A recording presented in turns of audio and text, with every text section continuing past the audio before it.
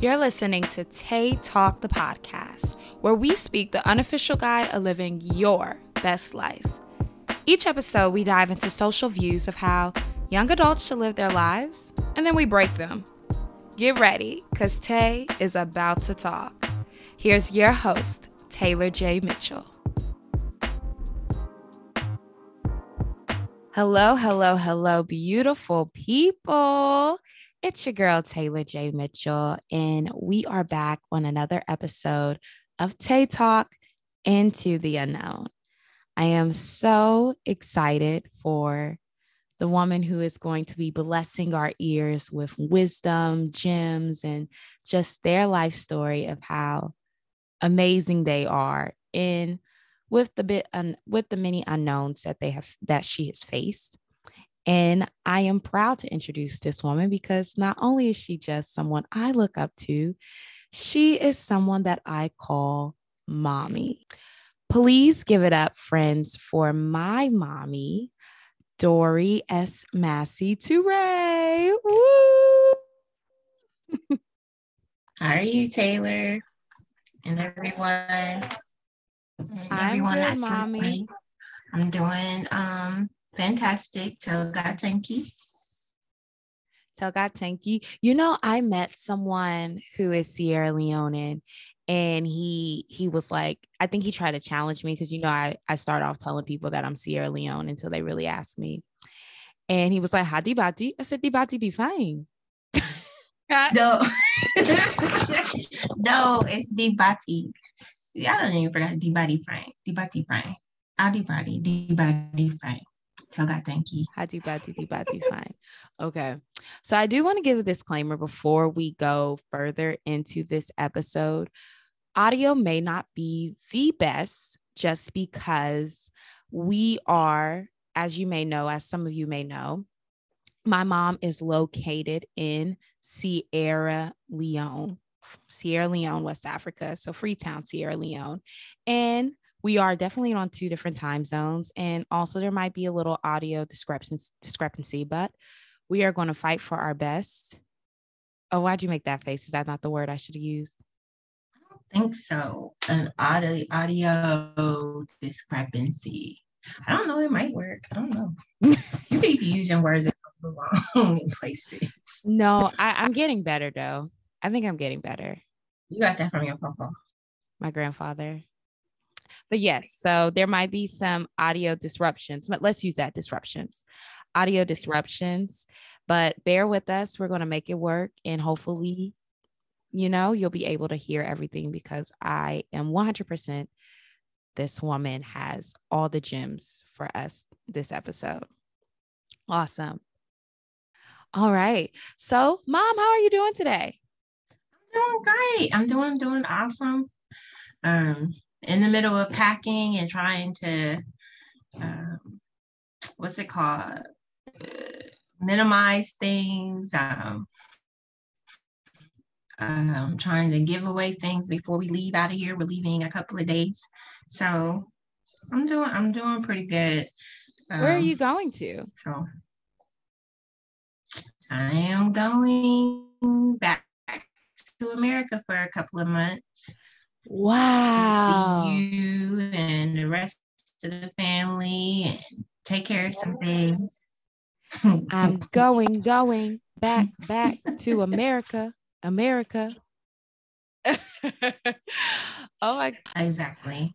And it looks like a lot of goodies are waiting for me. A lot of things have happened that I don't think that I would ever have thought that would occur in my lifetime. So I'm going back into that. So I was excited at first, but the events of the last couple of days kind of got me down. So, but nevertheless, I'm pushing through and I will be there. Oh, well, Mommy, my heart's with you. You got it. Pushing through. So what time is it over there, Mom? It's 2:00. We're 4 hours ahead of you of Eastern Standard Time. Oh wow, just 4? Mm-hmm. That's because you sprung 4. It was 5. Okay. Okay. So I was like, even when you went, when you came, because you came around this time last year, we were leaving about this time. So even when you were here, it was 4 hours. I know my time hop was like, showed me my picture at Lester Peak. And I was like, oh, wow, that was a year ago. Good Lord. All right, Mom, let's get into the episode. So, as you all may know, it's weird saying this because I'm still in the unknown, but I'm finding joy and I'm finding happiness within this journey, as I mentioned in the last check in. But this podcast is for those who are going through the unknown, who are in their young 20s, early 30s, just trying to figure out what is it that I want to do or what is my purpose, all of those things. And in the beginning of this podcast, like I said, I was frantic. I just didn't know what I wanted to do. And I found healing in listening to other people's stories of their journeys in the unknown and how they're battling it or how they conquered it, all of that. And I knew when I first started this podcast that I had to get my mother on here because she is a warrior of the unknown, I feel, and many of the aspects that the unknown may serve to her. And I personally am grateful that I have her to feel and give me wisdom and gems on things that come to me out of nowhere sometimes. And I just thought it would be just as big as a blessing for you all to experience this too. So we're going to get right on in how this episode is going to be. We're just going to talk all about my mama from the beginning to where she is at now, because like I said, she will give you the testimony of the unknown. So, Mom, let's get started. What are your other titles other than mom? I am mom, I am sister, I am daughter, niece, not grandma yet. Well, I am grandma. I guess yeah, I would be a grandma, step grandma. So I don't want to. Oh, I was about to say to who? Girl. I'm a business owner. I am a I really am a business owner. I am I guess I guess that's it, right? Yeah. Yep. If that's you're a business owner, a mom, a niece, a wife, a granddaughter, a sister. So what is your business? What do you own? I have we have two separate businesses. My husband started Stafford Lodge. His nickname is Stafford, so this is why it's called Stafford Lodge. And it's like a small hotel in Freetown, Sierra Leone. And from just working at this home, had a lot of gems that people just didn't know about. The history of Sierra Leone, I think it was untold. It's just like everybody knows Sierra Leone for their blood diamonds or their diamonds, but nobody talks about the history or just the untouched natural beauty here. The mountains. It's called Sierra Leone, the land of the mountains, right? The land of the lion, but really it should be land of mountains also, because everything is it's just mountains. It's just beautiful. I mean, you can't even describe how beautiful this is, how beautiful this place is. The beaches are beautiful. Just to drive anywhere outside of Freetown is just really, I mean, it's just mind-boggling. And I don't think that anybody can take a picture with a camera and just so that you would be able to really get the gist of how beautiful this place is. Which is so beautifully named, because like she said, I till this day, you know I love to travel. I have yet to come across an ocean as beautiful, come across a beach, of course, as beautiful as the beaches I visit while I was in Freetown last summer. I mean, the water's so pure, the sand so pure on your feet. I mean, there's this one beach we went to. I can't even remember, but it was way out of Freetown. And there was like a like little piece of, I don't know if I want to call it an island. I'll call it an island just for the lack of words, but a middle place in the middle of the water that you could swim to and then walk on. And the sand would literally just melt in your feet. Like it just was so serene. I go there every time I need like a happy place. But yes, Salone has so many hidden gems. And it sucks because, you know, in America, you're shown this depiction of Africa as being just like this wasteland or nothing there. And being in Sierra Leone, like you said, with all these hidden gems, you see everything. You see beauty. You see beauty. Now, I want to know, we're kind of going backwards, but it's okay because we're going to build ourselves back up to where you just left us off at. I want to go back to young Dori, childhood Dori. Now, would childhood Dori ever believe you if you said you're going to go live in Africa for the rest of your life when you get older? I wouldn't even have to go back to childhood Dori. I would go back to 30-year-old Dori, 35-year-old Dori, even maybe even 40-year-old Dori, right? To say that I'm going to move to Sierra Leone, leave Taylor, leave Kobe, leave my mom, leave my dad, just leave America, period. No, I would not. No, no, no, no, no, no, no, no. I would tell them, no, you're crazy. If they would bet me $1 million, I probably would be like, okay, yeah, bet me $1 million. No, I never foreseen this in my future. No, no. Next question. No. Growing up. No. And it's only funny because not only would that be a very big no, and you'll learn throughout the conversation, my mom is terrified of flights. She does not like flying. And the flight to Africa is about 12 to 16 hours. So like you can't not only like flying, you have to love it because you was in the air. I literally, when I flew there, I was like, why are we still in the air? Oh my God. You don't watch 15 movies. We don't watch 15 movies. I done finally got up to use the restroom because I have a big thing about not moving while the plane is moving. Oh my goodness. So growing up, what did you want to be when you were young, Mom? It's funny because growing up, I definitely thought that I loved the library. I definitely wanted to be something like an archaeologist. I would definitely I would be that little kid that would be in the backyard, like digging for fossils, stuff like that fascinated me. Anything that deals with history, the past, and I think like looking back on it, all of that is what I'm basically doing now.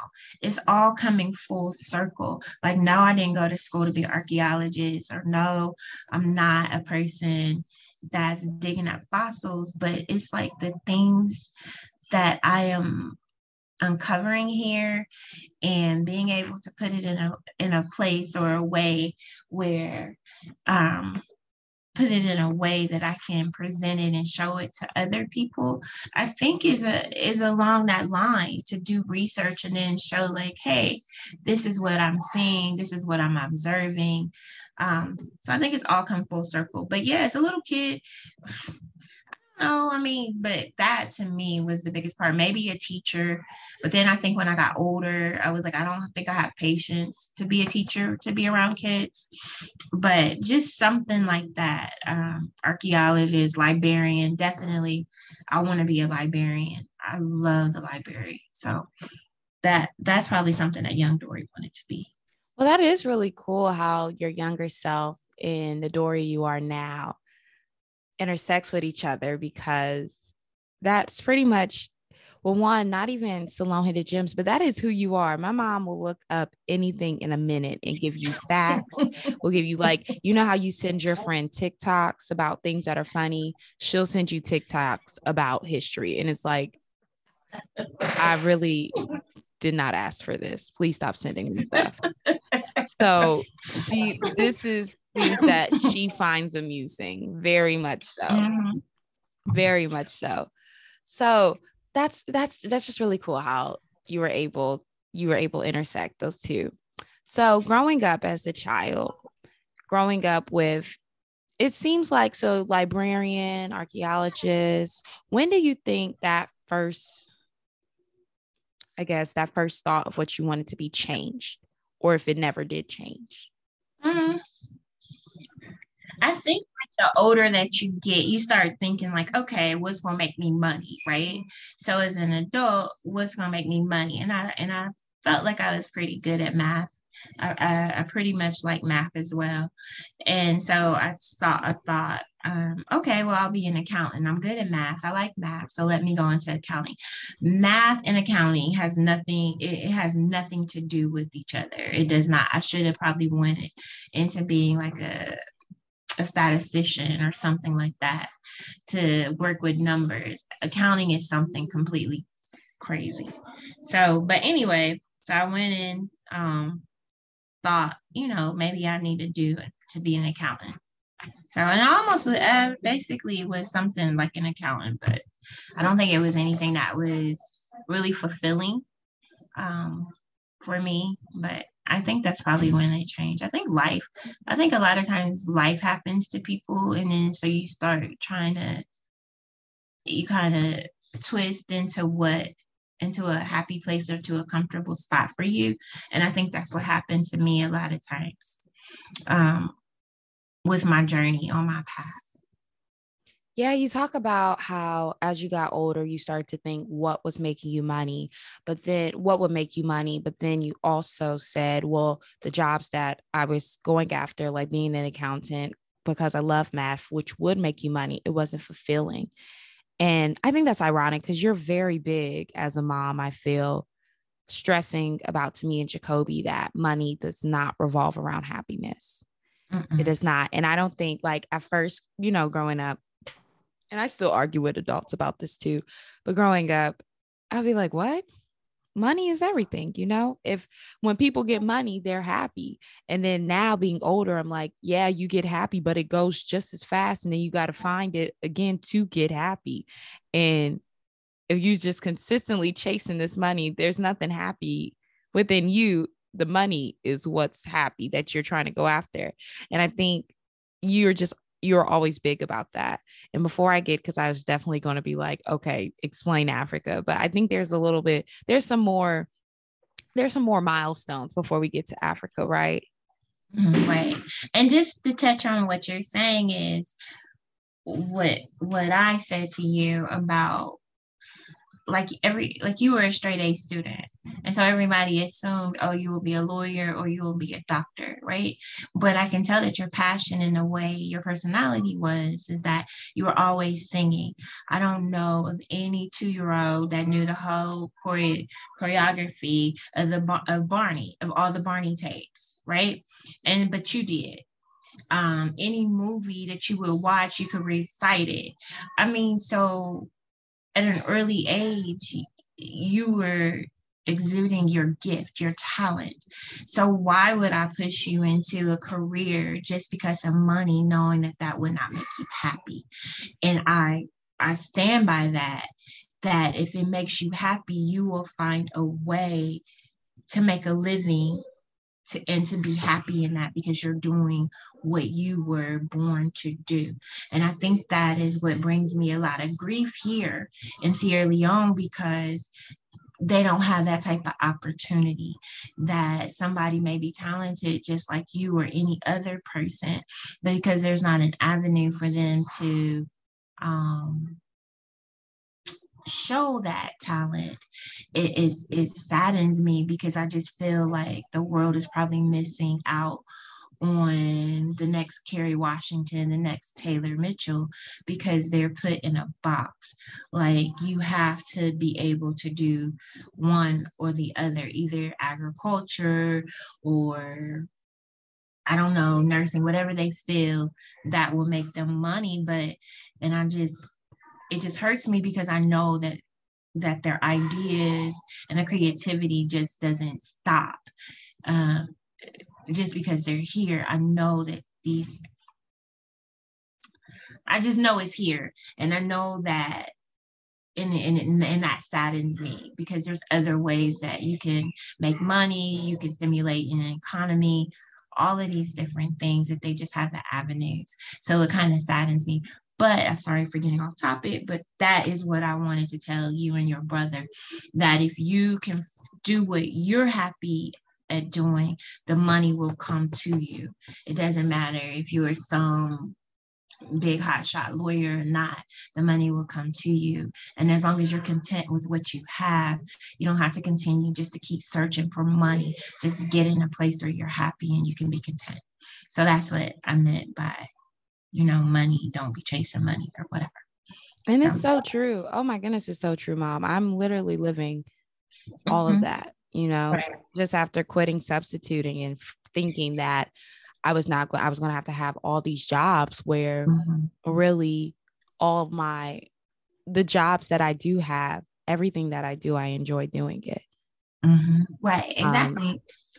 And it's rare for a lot of people to say that, and I agree with, just visiting Sierra Leone and just seeing some of the little kids there and some of their little talents that they just think as little talents, but thinking like, oh, I can see why when people come to America, they're like, this is the dreamland, because you can't, there's different avenues of making those dreams come true versus some of the countries outside of America.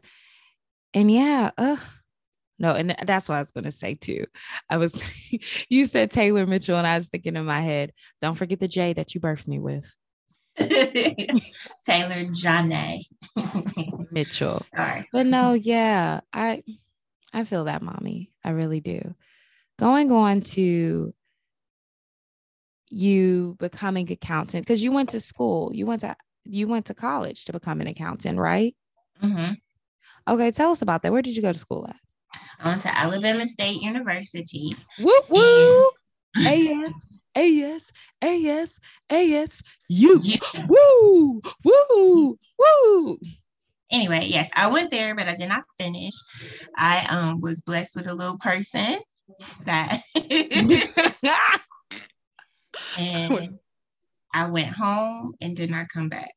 So into the unknown, but I wouldn't trade it for anything. But I think everything happens for a reason. I know people probably won't understand, but I just really look back at that time, that everything happens for a reason. I think as you grow, you look at things completely differently. And I think when I became a mom, I definitely looked at things completely different. I think when I went to Alabama State, I had just forgot. I don't know. I just think, like I had said before, I have my family is everything. My mom and my dad, they are everything to me. I am completely loved, right? So, but I think like when I went to college, I don't know. I just think like I was a child, a person that I can spend the night in nobody's house. I wouldn't say my parents were strict, but very protective. Very protective, yes. And I probably lived a sheltered life, but not so sheltered. I just think like when I went to so far away, I just to the point, you all, when my mom went to move, when she told my grandmother she was moving to Africa, my grandmother literally lost it. She still loses it. If it wasn't for iPhones, she probably wouldn't be okay with her being this far away at all. But yes, because I think I was talking to Morning the other day and I was like, oh, you wouldn't let her go there? She said, I don't know them people. I don't know them people. She's not going nowhere. I'm like, oh, okay. And this is a part too of our history. If you look at me, I'm the first generation that's born with all of my rights, right? My mom grew up in the segregated South where you kept your kids close, right? And so she grew up and she raised me that way.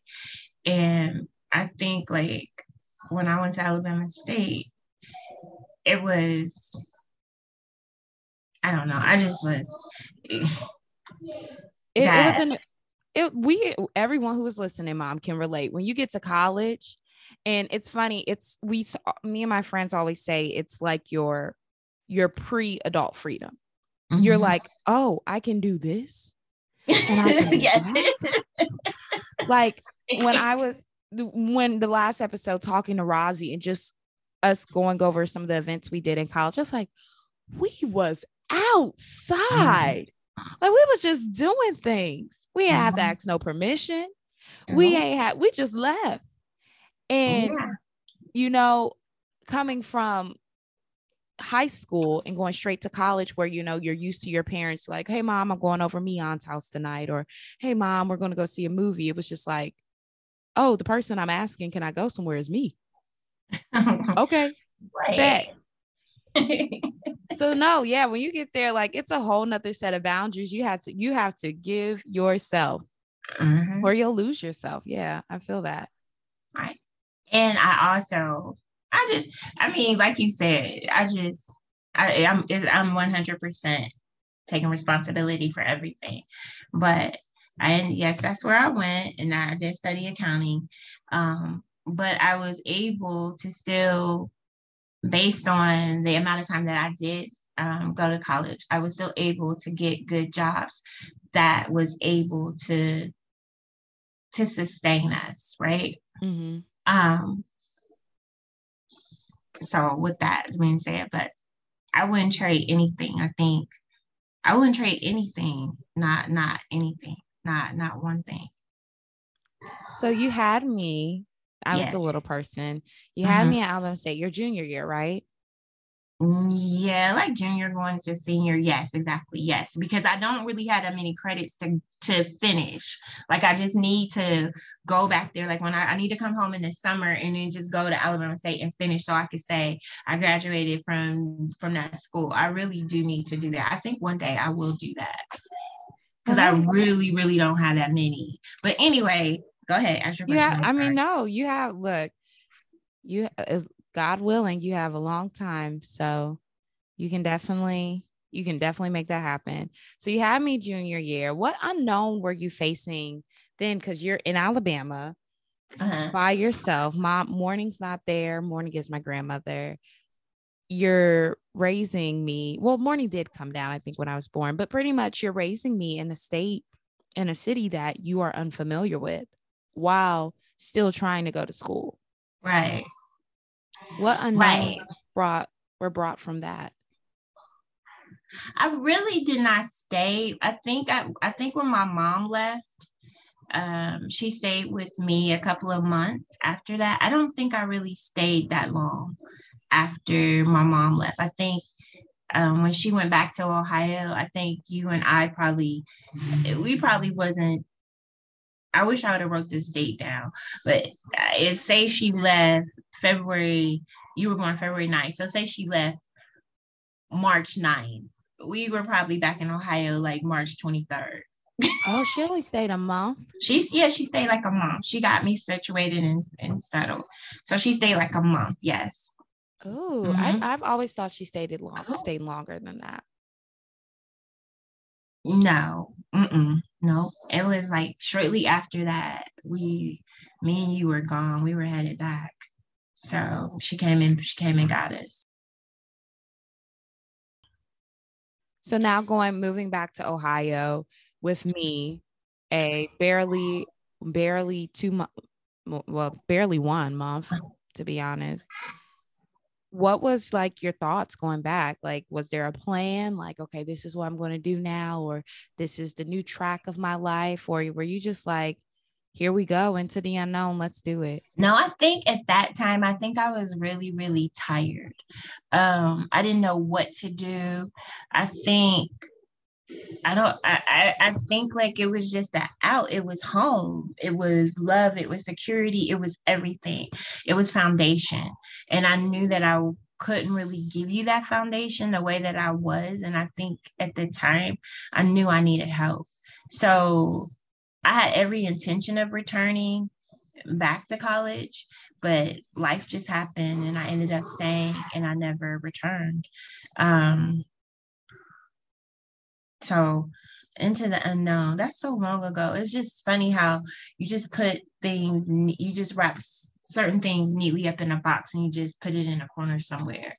But I know, like I said, my family foundation is strong. And I think that when you have that type of love and and it's sad that whatever you do, you have a home.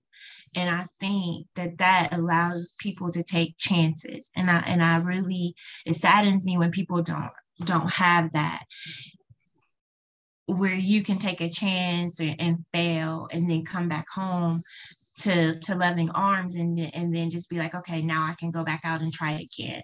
Okay, well, at that time that didn't work, so let me come back again.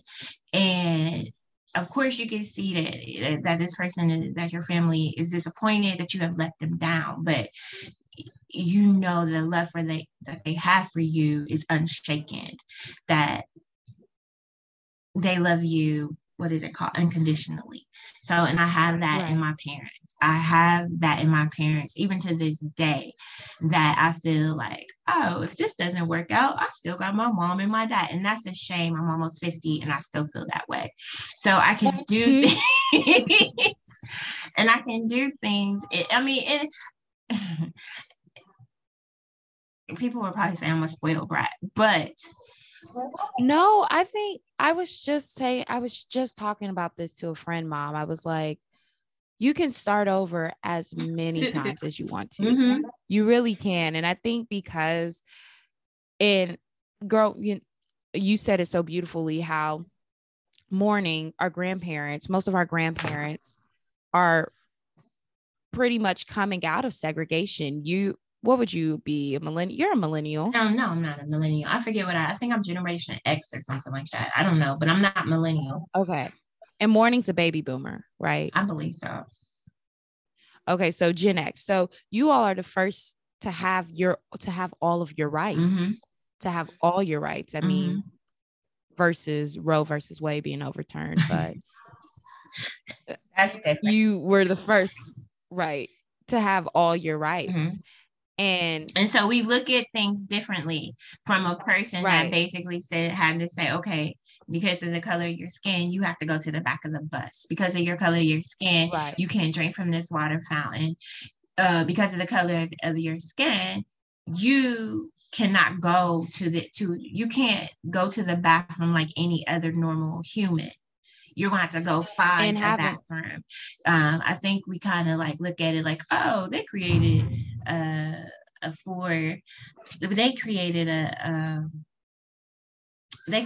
a bathroom for white people, for white women and white men. And then they also had a bathroom for Black people. No, most times they're going to have a white bathroom and for white women and one for white men.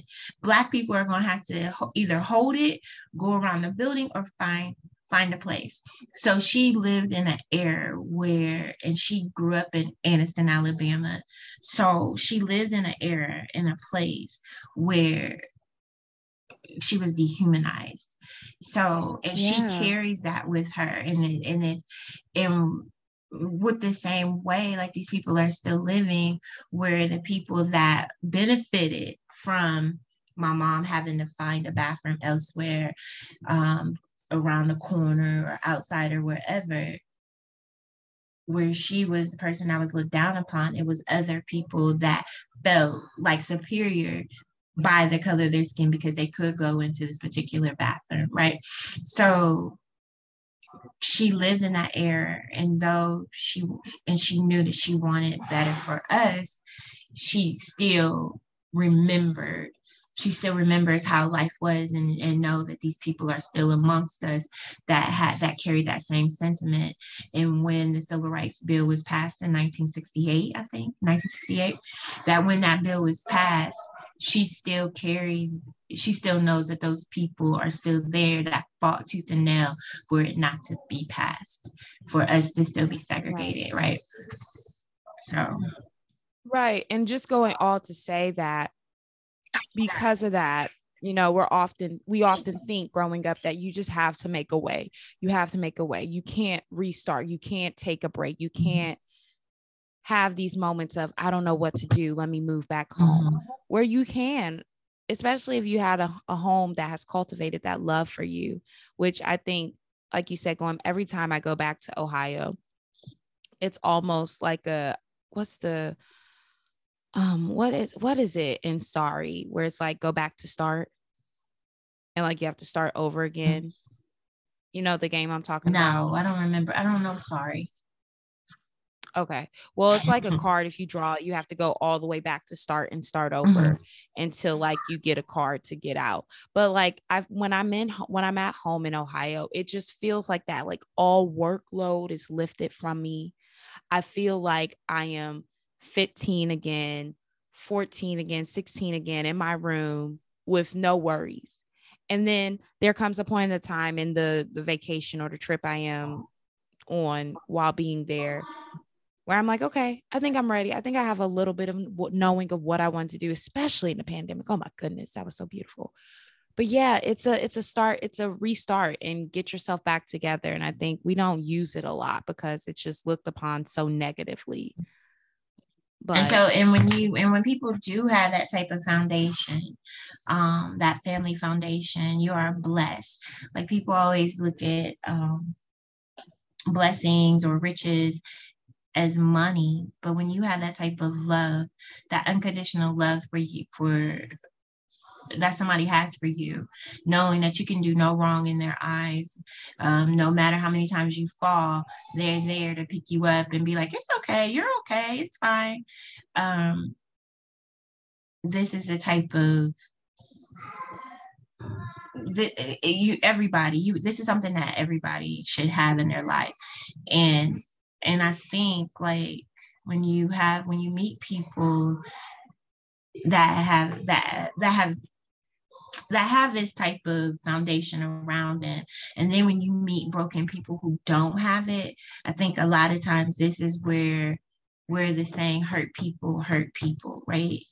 And so a lot of times, because they don't know what you've been taught, right? And they don't know, nobody has shown them grace or empathy, so they don't know how to give it. And so I think like when you go into the unknown, these are things that you need to know about people.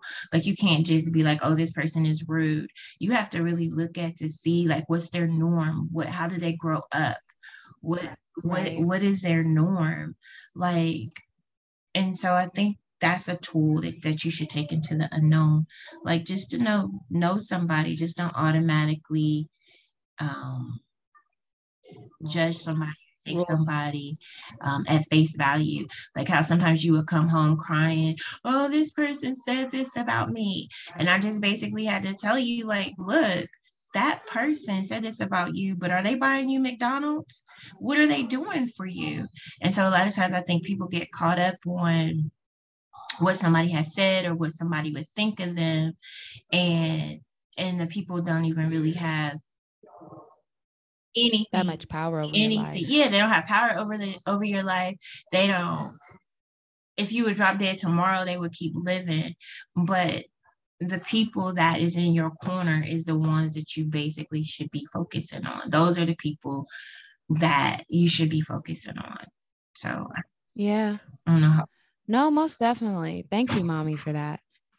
Going a little bit forward. So now we have a third member in our crew named Jacoby. Jacoby.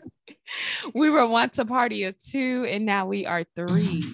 Mr. Jacoby Bobby, Mance Massey. So now you are a single mother of two. What did that bring on?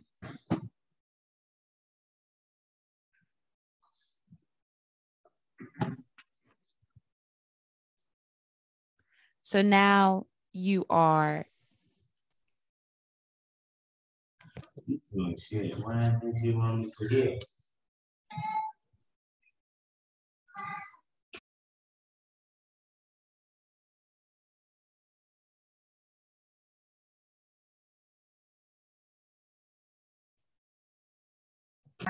We got an audience. So going a couple years forward, we now go from a party of two to a party of three. We introduced the new character to our our good times, Mr. Jacoby Bobby Mance Massey. Easy. So now you're a single mother of two. And I'm so interested in hearing this because as I'm older, we talk about, your journey of that. But like, I literally, and you might disagree, but I literally look back at that time as like a mini utopia. Like, I think anything was going wrong with us. We had this nice home. I remember our apple orchard living room we had, which now looking back is kind of tacky. No, but it wasn't. When I was growing, yes, it was. We had a plaid red couch with like apple pillow decor. It was a lot. No, it was really nice. Don't do that. It was very nice. Don't do that. I mean, it was very nice for the time. So I guess I wouldn't do that. Yeah, because you're boring, but it was nice. But I did love our Pier 1 bottles on the kitchen cabinet. Okay, yes. I thought that was very, very nice. Thank you. But we had a really nice home. Me and Kobe, we had our own rooms. They were all color coded. We had this rubber ducky bathroom, which I thought was really cool. We just had we had 2 Christmas trees. When I look back, like I just really enjoyed my life as a kid. And I'm very interested to seeing, like, was there any unknowns that maybe I didn't know about or I was like blinded to as a child that was happening with you then? No, I think for the most part, during that time, especially with Jacoby when he came along, I just always wanted to, even though I was a single parent, I didn't want you guys to really go without. So if it called for me to be without, that it was okay. That I didn't want you guys to go without anything because of my decision, because of my choice. I wanted you basically to be able to have the best of both worlds, I guess. So during that time, like I said, a lot of this stuff is just like really things that I have chosen to forget. But I do think that it was a good time. I think that it was a good time, and everything that I went through at that time has prepared me for where I am today. I think that it gives me the best of both worlds. So if I see a single mom, I know I can relate. I know exactly how she's feeling. I know exactly what she wants for her kids. As a single mother, you want your kids to be successful. You want them to be good human beings. You want all of these things for your kids. And I don't care if you're married or not. I was no different. I wanted the same thing for you guys. It meant a lot for me. Like I knew that there was a sacrifice. So I knew that I couldn't on Friday nights where my peers were like going out to parties and doing things like that. No, I know as a kid when school was out on Friday, I knew it was certain things that I look forward to doing with my parents.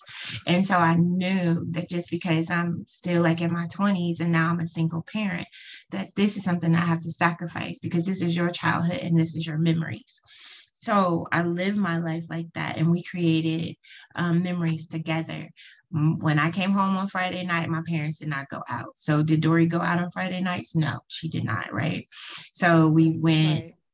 to McDonald's on Friday. Saturday, we ordered pizza. We went to Blockbuster and got movies. So we did things that would, that I just wanted you guys to have good memories. So when you grow up, you could look back and say, you know what, I had a pretty good childhood. My mom did a lot for me. And that was my biggest concern for you all. I did my best. I'm not perfect. I did the best that I could do. And I think that's what I really appreciate you for, Mom. It's crazy because like you're saying, how we box these things up and just put them away and just go on with our life. And like, I literally see myself getting, I think I got the Destiny's Child first debut album, their debut album for Christmas, or I don't know when I got it, and just playing it in our dining room before we had the dining table in there. And just jamming out. Or I remember when I was in 5th grade and we had to do a biome. I was doing the Arctic biome for Mr. Kirker. And we just had that whole room pinning together how we was going to create this Arctic biome with the polar bears, like just little memories. I'm like, oh my goodness, that was a good time. That was really a good time. Thank you. Thank you for that, Mommy. Mm-hmm. And this is the part where you say you're welcome. Oh, you're welcome. I'm sorry. Thank you. You're so welcome. Not you saying so. Mm-hmm. All right. All right. And we keep on going through the timeline. So as we're going through the timeline, I think what's beautiful about my mom's story is that with each new person that has entered our narrative, well, your narrative, I would say, I'm saying our narrative, but enter your narrative, a new thing has happened. So when Kobe came in, I don't know if it was right immediately, but we did get that house over in Chatterton. And then we meet Mr. Desmond Turay. Oh no, it was long after that. The house. Desmond, yeah. Well, yeah, long after that, but like milestones we're going to talk about. I think Desmond is a big part to introduce. So we meet Mr. Desmond Turay. And we meet him. Well, I am cracking myself up talking about some we meet him because it was we were literally like, what's that movie with Ice Cube? Are you there yet? Me and Kobe. Like, whose mom are you talking to? We met Desmond at Eastland Mall on a random day. He followed us. There you go. Know your man. Know you and your husband. He followed us to the car. He did not follow you to the car. He followed you. He did not follow us to the car. Don't do that. Yeah, he did. He stopped us at the car. He did not. Okay, you tell it. You know your story better than me, girl. Right. Y'all just be messing our story up. No, we did not. What you saw was I met him during this time, my brother Kyron. So me and my brother decided to give each other a break on the weekend.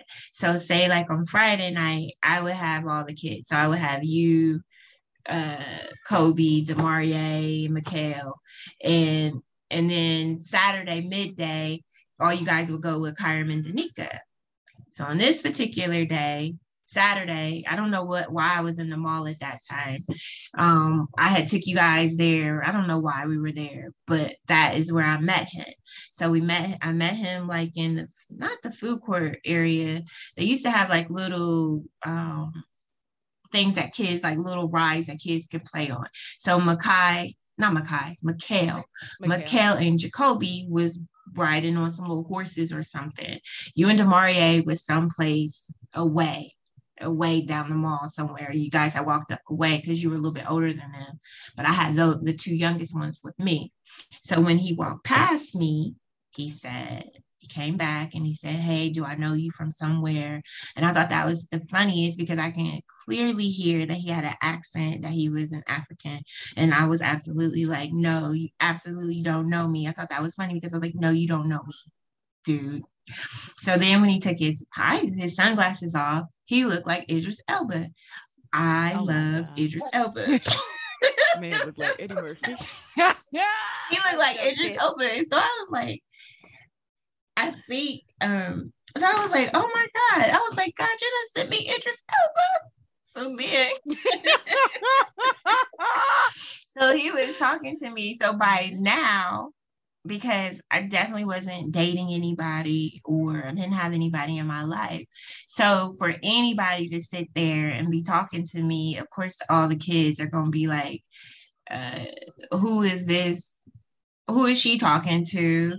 This is a man talking to her. Oh my God, because we don't see her with anybody. She's lonely. So of course you and Demarie done beelined it from wherever you guys are coming from. Then Mikhail and Jacoby done jumped off their toy, they running. And then he was like, what? Wait a minute, how many kids do you have? So then I started laughing again. And I said, well, I just have two. I said, these are my two and the other two are my nephews. So anyway, we exchanged numbers. He goes on to wherever he was going in the mall. By this time, whatever we were doing in the mall, we were walking to our car. He's also walking to his car. We had parked by ourselves. We had parked by each other. So we were walking out the same door. So because you guys are foolish, not foolish, but just like crazy because you this man followed us to the car. Yeah, because your kids, you were like, oh my God, there he is, the guy, the man's behind us. And so in your little mind, you're thinking like this dude is following us to the car. So this is what you remember in your now grown self. You're remembering that you thought he was following us to the car, but in all actuality, he was really just walking to his car that was happened to be parked by our car, and we walked out the same door at the same time. So no, he wasn't following us. So that's how we met. And I guess what really goes into it, like my mom said, like, I really don't remember her dating anybody other than Desmond. And I really don't remember that. So when seeing that, that was like, what? It's almost to the point, like, there's an episode where, like, I can't remember what show it is, but the kid was like, my mommy's not beautiful. That's my mommy. Right, exactly. Like, that's my mommy. What you mean she's beautiful? She's my mom. Exactly. Don't talk to her like that. Exactly. And you guys, when y'all saw him, I don't know which one of y'all has spotted that he was behind us. Then to let the rest of you guys know, then you guys just start freaking out like he was going to kidnap us or something. Like, abort mission. Surprising. But surprising call. Oh my God, right. Because I know we ran up like BB kids, baby kids. Right. I said BB exactly. Kids. Jesus, you guys are coming. But no, Desmond's a big part of the reason, you went to where you are now. And so let's talk about that. So Desmond came into the picture, and I don't want to speed things up, but of course everyone knows you got married. And then we introduced our fifth character. Our fifth character? 1, 2, 3, 4, 5. Well, technically like 7, but we'll stick with, for the timeline of the show, we'll say 5th. Mm-hmm. So bringing in Desmond as your husband, and now Destiny, your daughter. And then tell me interrupt me if I'm moving too fast.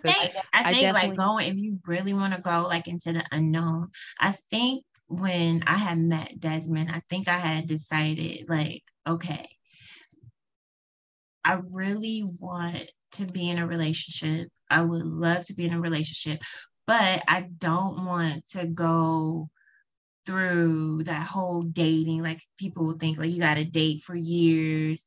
I don't want to go through all of that. I don't want to, I just didn't want to do all of that. I just wanted to, I guess, just be married.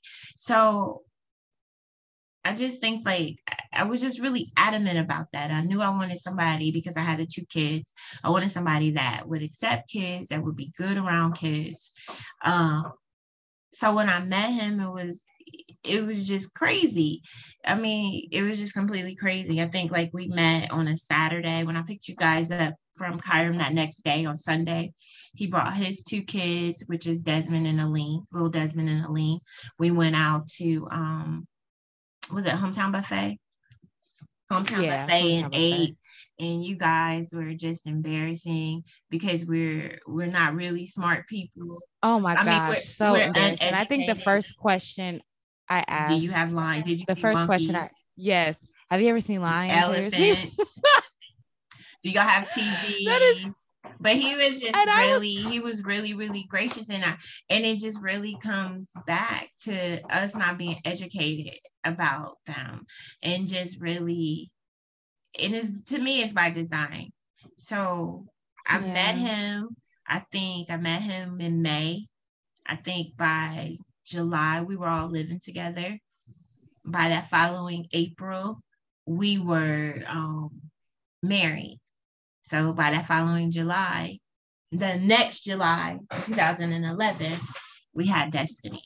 So I think like a lot of times when you put things, when you pray on things and you accept things and you really put your intention out there and you say, this is my intention, this is what I want. I think a lot of times what you ask for is exactly what you get, right?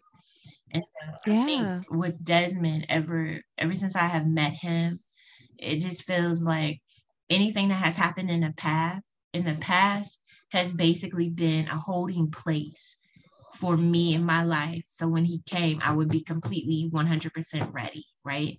So allowed him to get to a place where he would be ready for everything that I have to give him, that he would be ready at that time. And so I look at that. So like when you ask me questions like, oh, happened way, way back, I've already, rewrote my story to say like everything happens for a reason. There's no coincidences in life. And that maybe if I finished college and I never had you, would I have ever met him? You see what I'm saying? So I look at everything like some people would be like, oh, that's a mistake. You did that, whatever. No, I don't regret anything, because I think every step, every choice that I made led me to be where I'm sitting at right now. And I am happy. I am blessed. I am all of that. And I feel like Gladys Knight should insert, if ever I forgot the words. Should ever rewrite my love story for whatever reason there might be. You be there. You be there. Oh, no, that's beautiful, because friends, as you're listening, my mom is very big on stating your intentions, writing down what you want, praying about what you want, never being like calling your girlfriend like, oh, I just want a man, I just want this. She's always like, write it down, ask God, pray about it.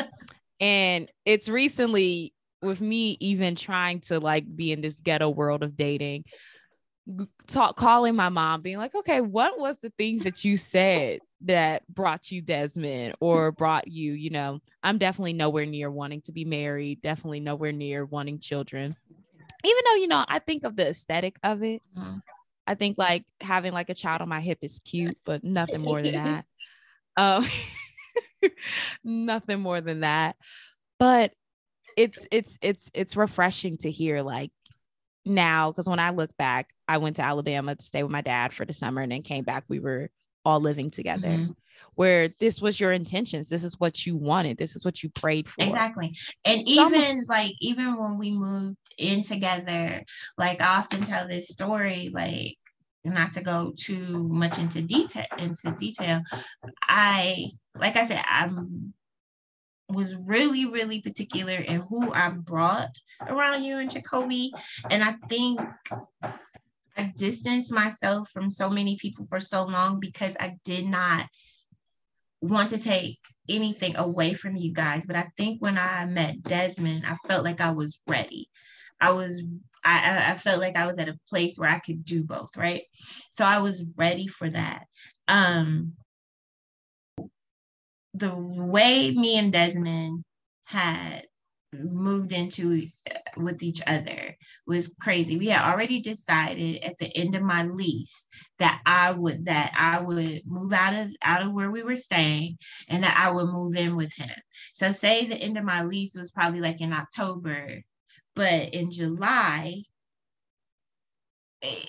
I still had a lease. But anyway, so I had just started dating this guy, and he was wonderful. I mean, wonderful in every single way.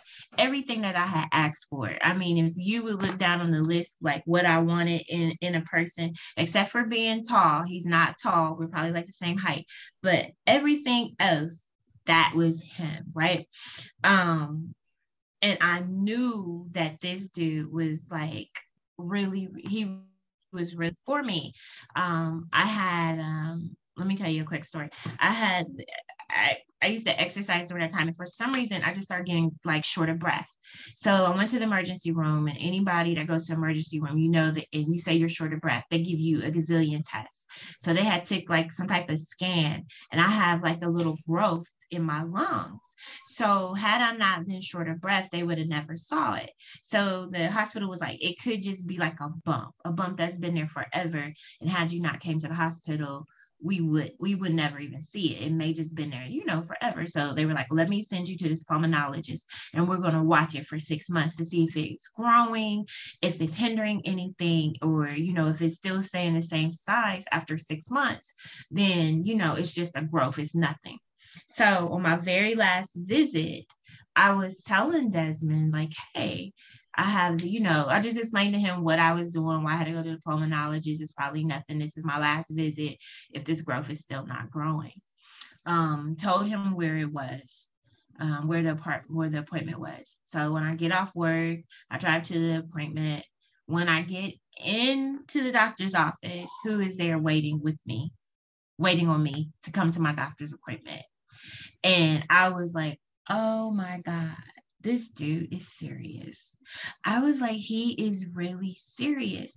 And it was like, up until then, I think when you ask for things and then it comes, and then God truly delivers it to you, delivers you that person, you question it, you become a skeptic, like, no, this is too good to be true. Like, no, he's not, he's going to change. But no, he never changed. Anyway, so I was thinking to myself, because I hadn't really been dating seriously with anybody for a while, I was like, I didn't get that. Could you try again? We're spending too much time. We're spending too much time with each other. So let me give him a break, because I don't want him to get tired of me. Let me give him a break. So in his mind, the break that I was asking for away from him was probably I guess he's probably was thinking like, I got somebody else on the side or something like that. I don't know what. But the very next day, he got a U-Haul and moved my things into his house by himself. It wasn't 2 men in the truck. It was 1 man in the truck. That. And I was just sitting there like, what is this? Like, what?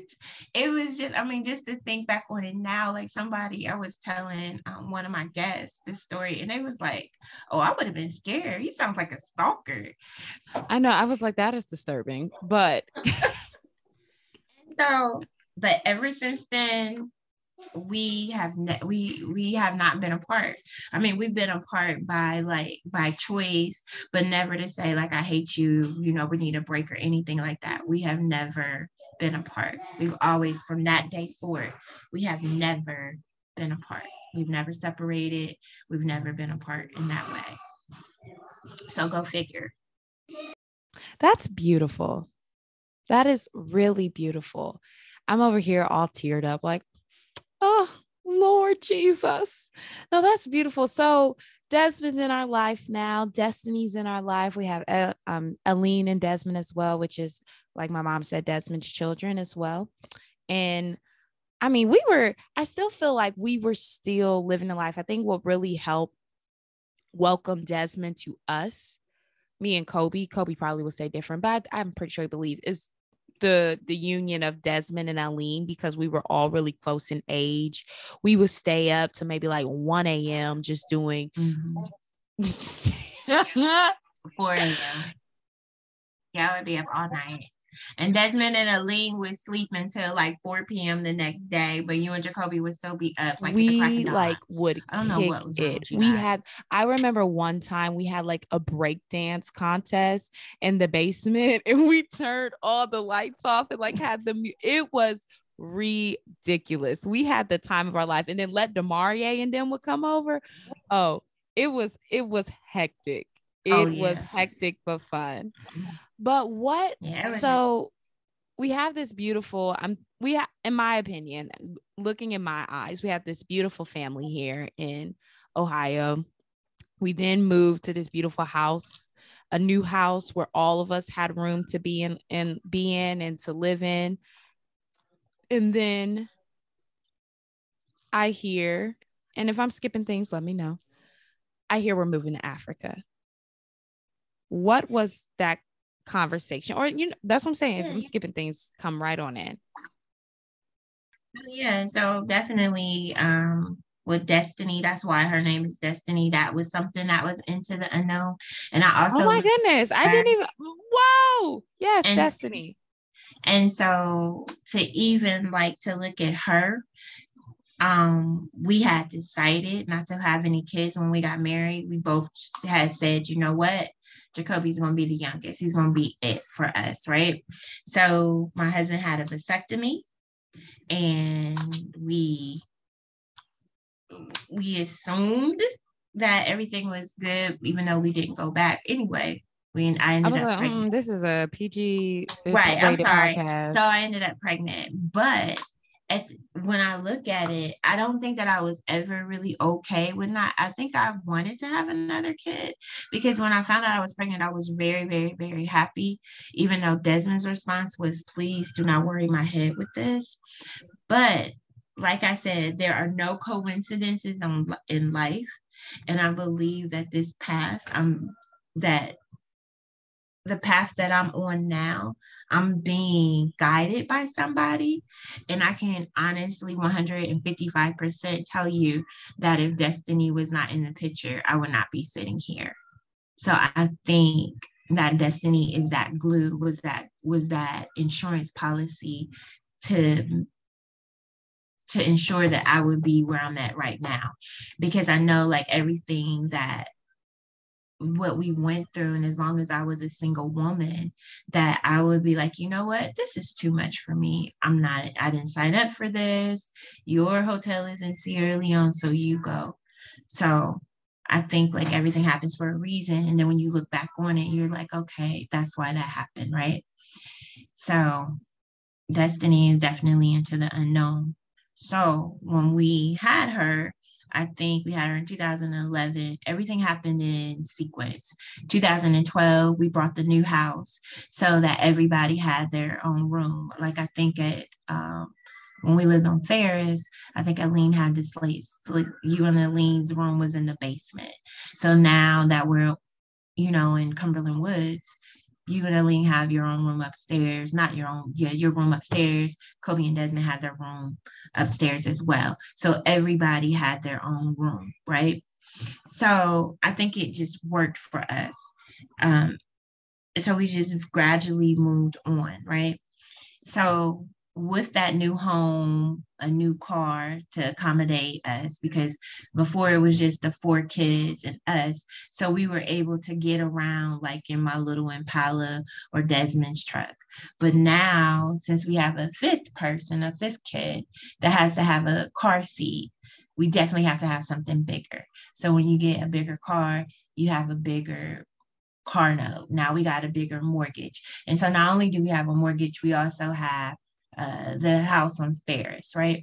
So now we have 2 mortgages. We have a new car note. We have all these added expenses.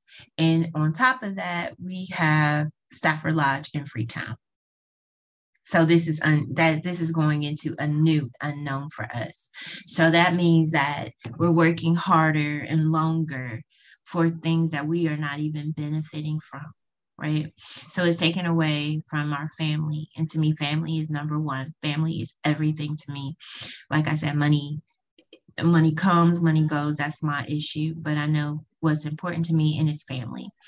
So into the unknown with this, because I know that something has to give. That something had to give.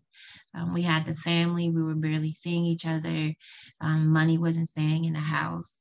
It was just a mess during that time. But it was just bad. It was just really, really bad during that time. So into the unknown, now you have a choice to make. What are we going to do with Sierra Leone? Because we can't just keep sending all of our money there. We're not receiving anything in return. The business is open. We're not receiving anything in return. So what are we going to do, right? So I asked my husband, I said, my good friend Casey had said, hey, ask your husband what he planned to do before he met you, before he had Destiny. What was his intention with the hotel? Because at this point, I'm like, nobody wants to buy it. We're trying to sell it. Nobody wants to buy it. Nobody's coming to it. I'm about ready to give up because I don't see my marriage. This is not what I've foreseen in a marriage. So I'm ready to give up. So she was like, go talk to him. And I mean, it was like a light bulb went off his head. He went off and he was like, well, my intention was I was going to drive, do my business here and then go to Sierra Leone, sit and run my hotel.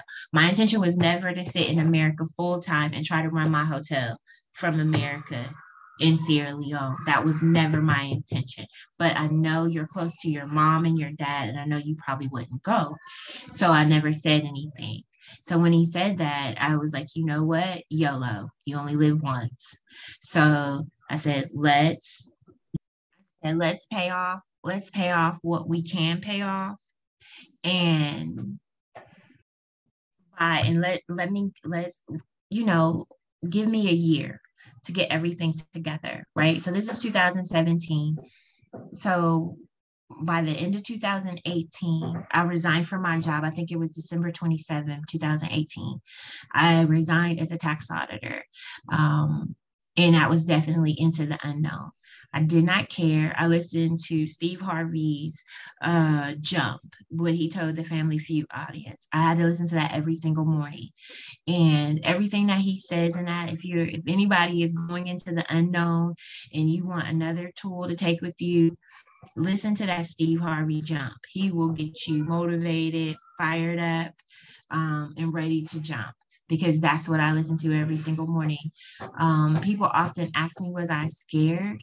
I wasn't really scared, but I knew something had to give, and I knew that my husband was working way too much, and he wasn't getting anything back in return. And I knew that that wasn't the type of life that I wanted for myself, and I knew that that wasn't the type of life that I felt like that he wanted. Right? It just felt like we were on a hamster wheel. Nothing was given up. So I decided to jump with him. And that is definitely, I think that is the biggest, that is to me, that was probably the biggest decision of my life. And that by far, that was it. Yeah, I remember the conversation, you being like, yeah, we're moving to Africa. And at first I was just like, oh, okay. Because then you would say things and just be like, okay, I guess. So you will. And then you actually did. Well, you took your first trip there. And I was like, oh. No, but you should have been like I was serious before then, because I took my first trip there in January 2019, but I think you should have known in 2018. I think you graduated college in 2018, right? Mm-hmm. Yeah, I think 2018, I still was I think when I said it, I think that I was nervous. I think when I said it, I think I was saying something not really 100% on board. I was going through the actions.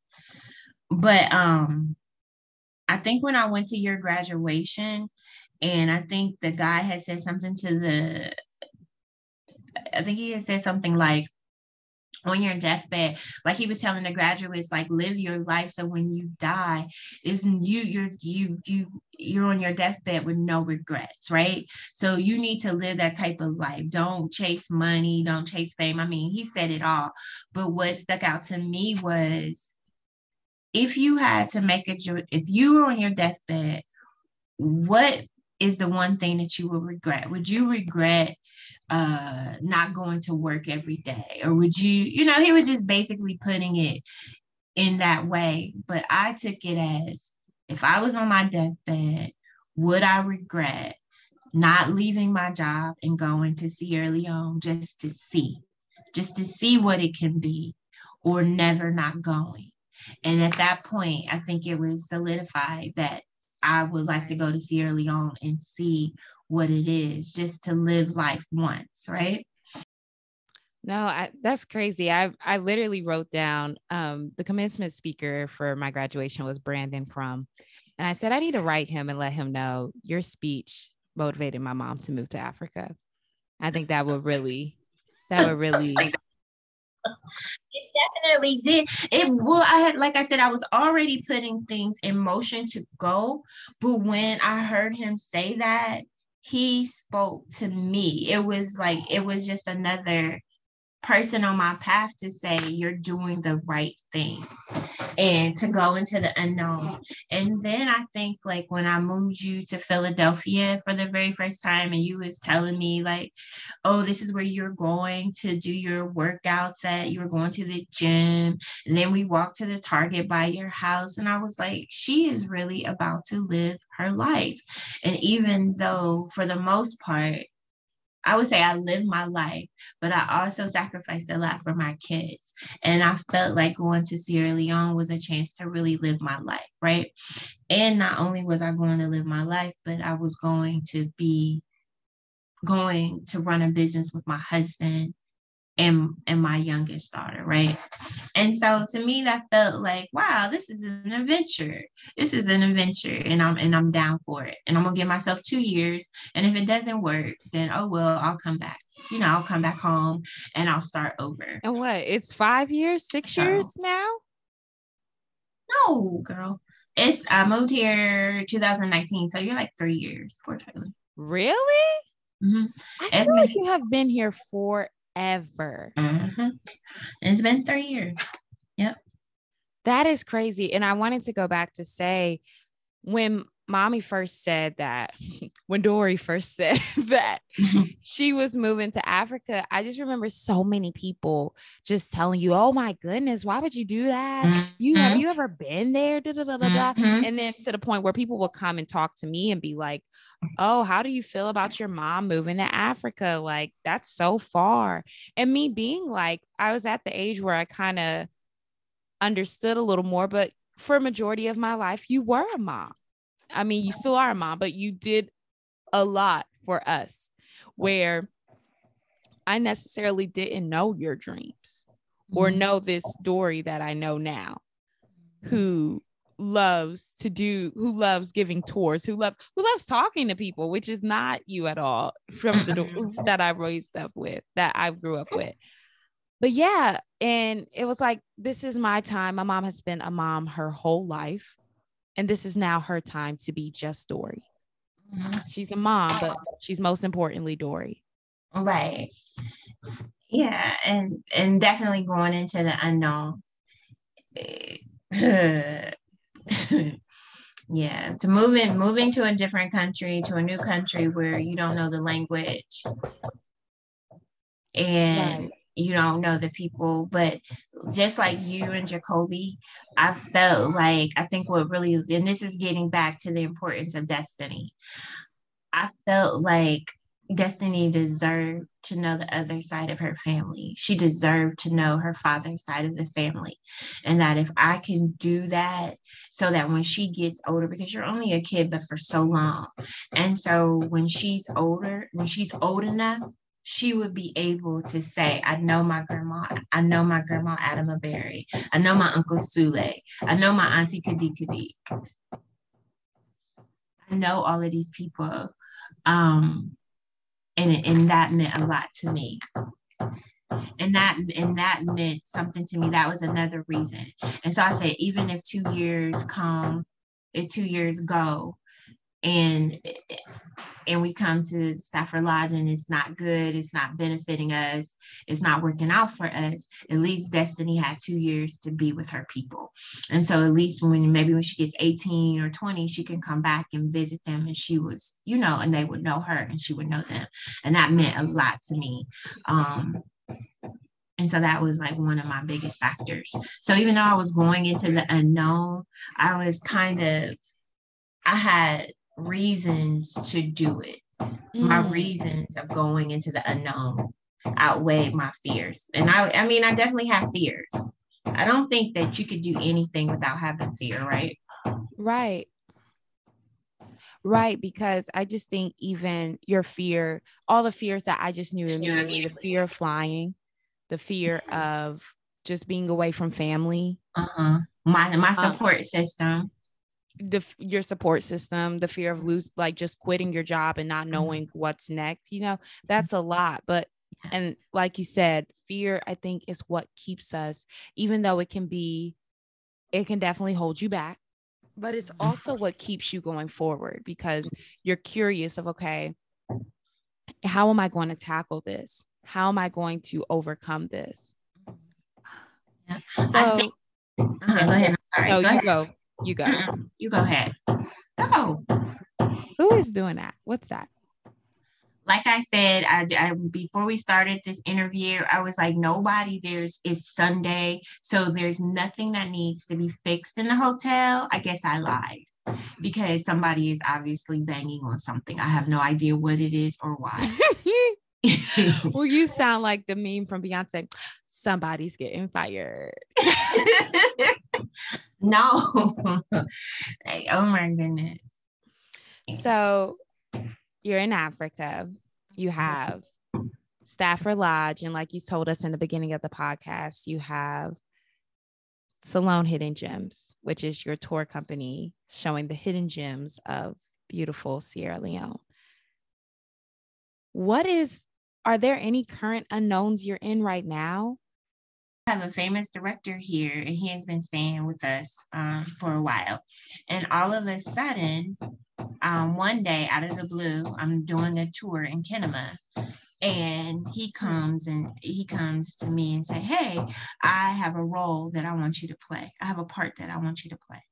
Now, I am not Taylor J. Mitchell, and nor do I pretend to ever want to be her. Acting is not my forte. I'm not the type of person that goes around wanting to be on the big screen. But here I am. I'm on the big, I think, unless he cuts me out, he'll probably cut me out because I'm probably horrible. But they're filming a big movie show here called The Shuffle. And I don't know where it'll be broadcast or where it'll be shown, but that was an unknown that I would have never thought that I would go into. Oh my goodness. So it's just like, it's like when you go into the unknown, because it is the unknown, you don't never know what you're going to run into or what opportunities that I have been exposed to since I've done this. I would never turn around again. I mean, there's no way. If I could speak to anybody who is trying to do anything that they think is like altering or giving them pause, I would just say, do it. Like, write your plan down. Definitely write your plan down. Get a plan. Write it down. But no, when you write that plan down, it's not going to go by that plan. That plan is hot. It's just there. I think when you write a plan down, I just think it's something that makes you feel okay to walk through the door. Like, okay, I got my plan. It's so pretty. I'm going to walk through the door. I'm going to do X, Y, and Z. Everything is going to go according to plan, like us. Oh, we have 2 years. of savings, not savings, but 2 years of money that is going to carry us through for 2 years. So at the end of the 2 years, we'll still have enough money to get us back on a flight to America just in case it doesn't work out. But guess what? It's not showing you, one, everything that you didn't know had to be fixed or done before you got here. So that's taking money, ka-ching. What happens in January 2020? COVID. So with you being in a hotel, all your guests are gone. So guess what? That was going to be your income maker rate. So you have no guests. Oh, okay. In March 2020, the president, the government is going to shut down all incoming planes into Western Africa. So you're done. You're toast, right?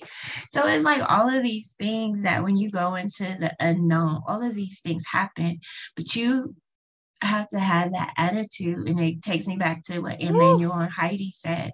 And I don't think that I ever believed it, but everything always works out in the end. You just literally be patient, just watch it. A lot of times people be trying to fix things. Be an observer, just watch it, just go with it, just see how it's going to play itself out instead of always trying to fix things. And especially when you're into the unknown, and especially when you know the way that life works, that everything is going to work out to your benefit. That's going to benefit you. And so if you believe that, and that's what you walk into, that your unknown would be okay. And to know whatever you do, just as long as you don't really kill anybody or anything like that, your choices you can change. You can make that choice to pivot and say, okay, well, it didn't work out this way. Okay, well, COVID's here. So let me do X, Y, and Z. What else can we do? And to know that everything is always going to work out. I mean, everything always works out some way, somehow. Some God is going to send you something that's going to save you. Just like when I was telling you about COVID, and they had shut the borders, and nobody come in, nobody could come out. I sat here because I was like, I'm not going. I've done so much to get this hotel to a point where it's functional. If somebody would come, they would be happy. I'm not going because it may go back, right? So I sat here and allowed all the planes to leave, even though Desmond was begging me to come home. Everybody was begging me, and I was like, absolutely not, right? So I'm here. Something happened, and I kind of got scared. Fear got the better of me, right? Luckily for me, when I heard this one particular news, it prompted me to say, okay, I think I need to leave. How can I get out of here and there's no more planes? Once again, there was a plane that evacuated me and my daughter out of here, and we got on that very first plane, and we did not have to pay not one dime on a ticket to evacuate us up out of here. Every plane that came in after that to evacuate people, Americans that were still here, they had to pay $3,750 per ticket. So if I would have waited just 1 week later to contact the embassy, that would have been $7,500 for me and Destiny. So it's like everything always works out in the end. It always works out in the end. And so I think, like, if people know that when they're going into the unknown, don't start freaking out. And another thing, like my husband, like I'm more like an optimist, and my husband is a pessimist, right? So a lot of times I have to keep telling him, like, look, it's over. Like, you can't cry over spilled milk. It's done. It's broken. You have to move on. So what's your plan B? Let's go for it. But I think that's what a lot of times people stay in the past too long, and stay with a relationship that may not be benefiting them, that may not give them what they're looking for, hoping that it would change. And they're changing for the other person, but is that other person changing for you? Does that other person hear you? So when you go into the unknown, you have to always think, is this what's best for me, right? And you don't have control over anybody, so you have to go for it. And so I think that's one of the biggest things that people should take away too when you go into the unknown. Just make your choice, whatever that choice is, whether it's good or bad, whether it's a fail or a pass. You made that choice, own it. If it doesn't work out, be like, okay, well, I know not to do it this way. Next time, let me do plan B, right?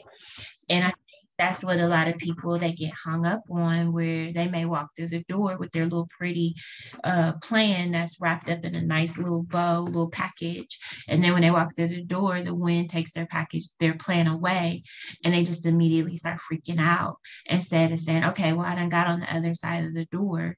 What can I do? What's my plan B? Right. And just really, I think you need to meditate. You need to pray. You need to listen to the signs. You need to watch the people that are coming into your life. People come into your life for a season and a reason, right? So what is this person bringing to you, right? Beautiful. Beautiful. Well, Mom, thank you so much for coming, taking your time this Sunday, taking away from packing and the work of Stafford Lodge Stafford Lodge and Salone Hidden Gems. Thank you.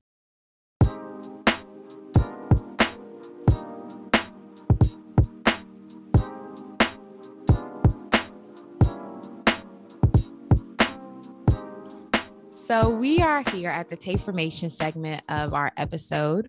What is a Tay-formation? A Tay-formation is a Tay Talk exclusive affirmation used to help you get you through your personal unknowns. So my mom has definitely dropped a lot of them. So I'm very interested in seeing what is your one Tay-formation that you use to get you through all of these different unknowns that you went through. Okay, so I'm going to read one of them. I guess, let me do two real quick. I know you say I'm too long, but my very first one is, everything always works out in the end for you, for your benefit. If you just trust the process, know that everything happens for a reason, that there are no coincidences in life. Everything happens for a reason. That's it. Okay. So my Tay-formation is, by setting forth your clear image of the life you want to live, you will prepave a smooth and pleasant path for yourself. I am allowing myself to pay attention to what I want. That's my Tay-formation, my affirmation that I say to myself all the time, just to check in with myself. Is it something that I really want? And so I try to set forth that clear image of what I want. And I try to be clear with Say that all again. Say that Tay-formation all again, just so we can really, like, we heard it the first time, but now we need to feel it. By setting forth your clear image of the life you want to live, you will prepave a smooth and pleasant path for yourself. I am allowing myself to pay attention to what I want. I'm allowing myself to pay attention to what I want. That's beautiful, Mom. That's so beautiful. Thank you again, Mom, so much for coming out. Thank you again, Dori. I'm trying to keep it professional, for coming out and speaking to us. But before we leave, there's another piece of the puzzle of Dori Sharice Massey-Turay that we wanted to include before we ended our show. Mom, would you like to take that away? Sure. And share your brief story? And I think, like, during this interview, the one thing that I want people, if they can hear my story and just compare it hopefully to what they're going through in their life, and just know, like, once you step into the unknown, that it's so many surprises that if you had never taken that chance or never walked that path, you would never even know. By being here in Freetown, and having a lodge, by a fluke, just encounter. I had a group of African Americans that had traced their DNA back to Sierra Leone. They were Sierra Leonean Timney people. Desmond, my husband, is a Timney.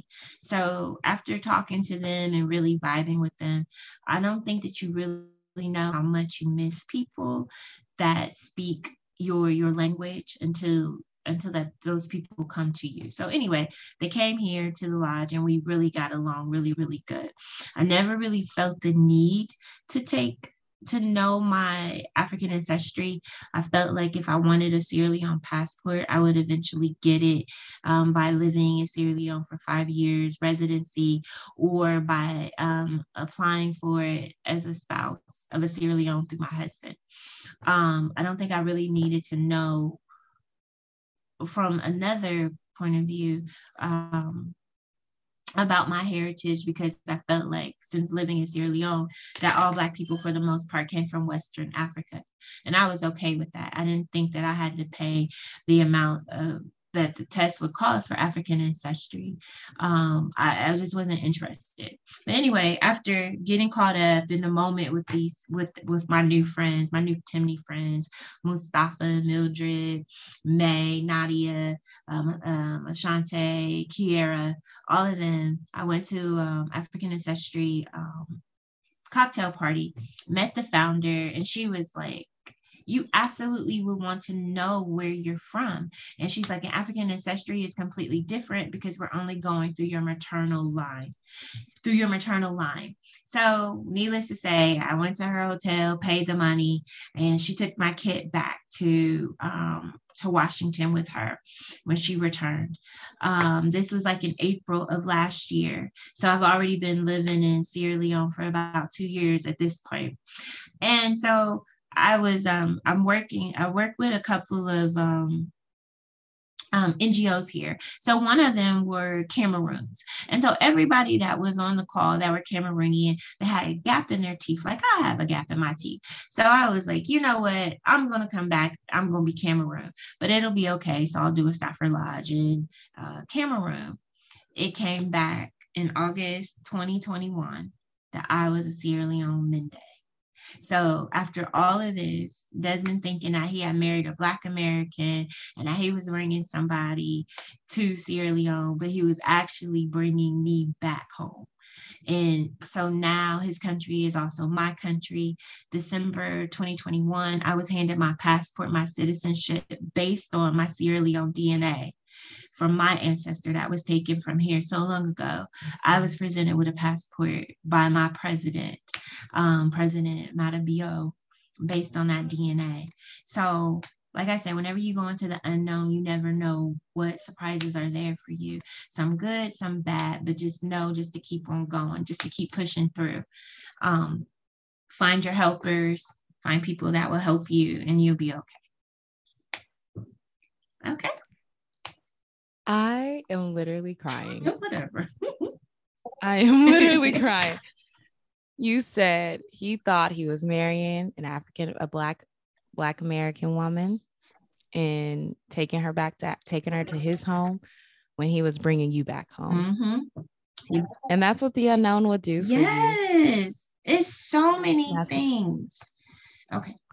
So as she said, you all, not only is she Sierra Leonean, I am also Sierra Leonean. Come correct. Don't miss me with that Black American. I am African. Thank you so much. Thank you all so much for tuning in to Tay Talk, the podcast. This is our last guest of the season, and I couldn't think of anyone better for it to be than my mother. So I thank you all so much, and I will definitely be doing a mini check-in to end off the season. But until next time, take care, be blessed, stay stress-free. See you soon.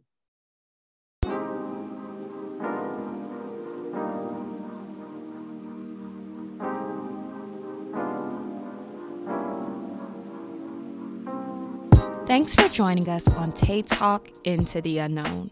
As always, subscribe to the show to catch every new episode and leave us a review so we can continue to bring you fresh content. See you next time in the unknown.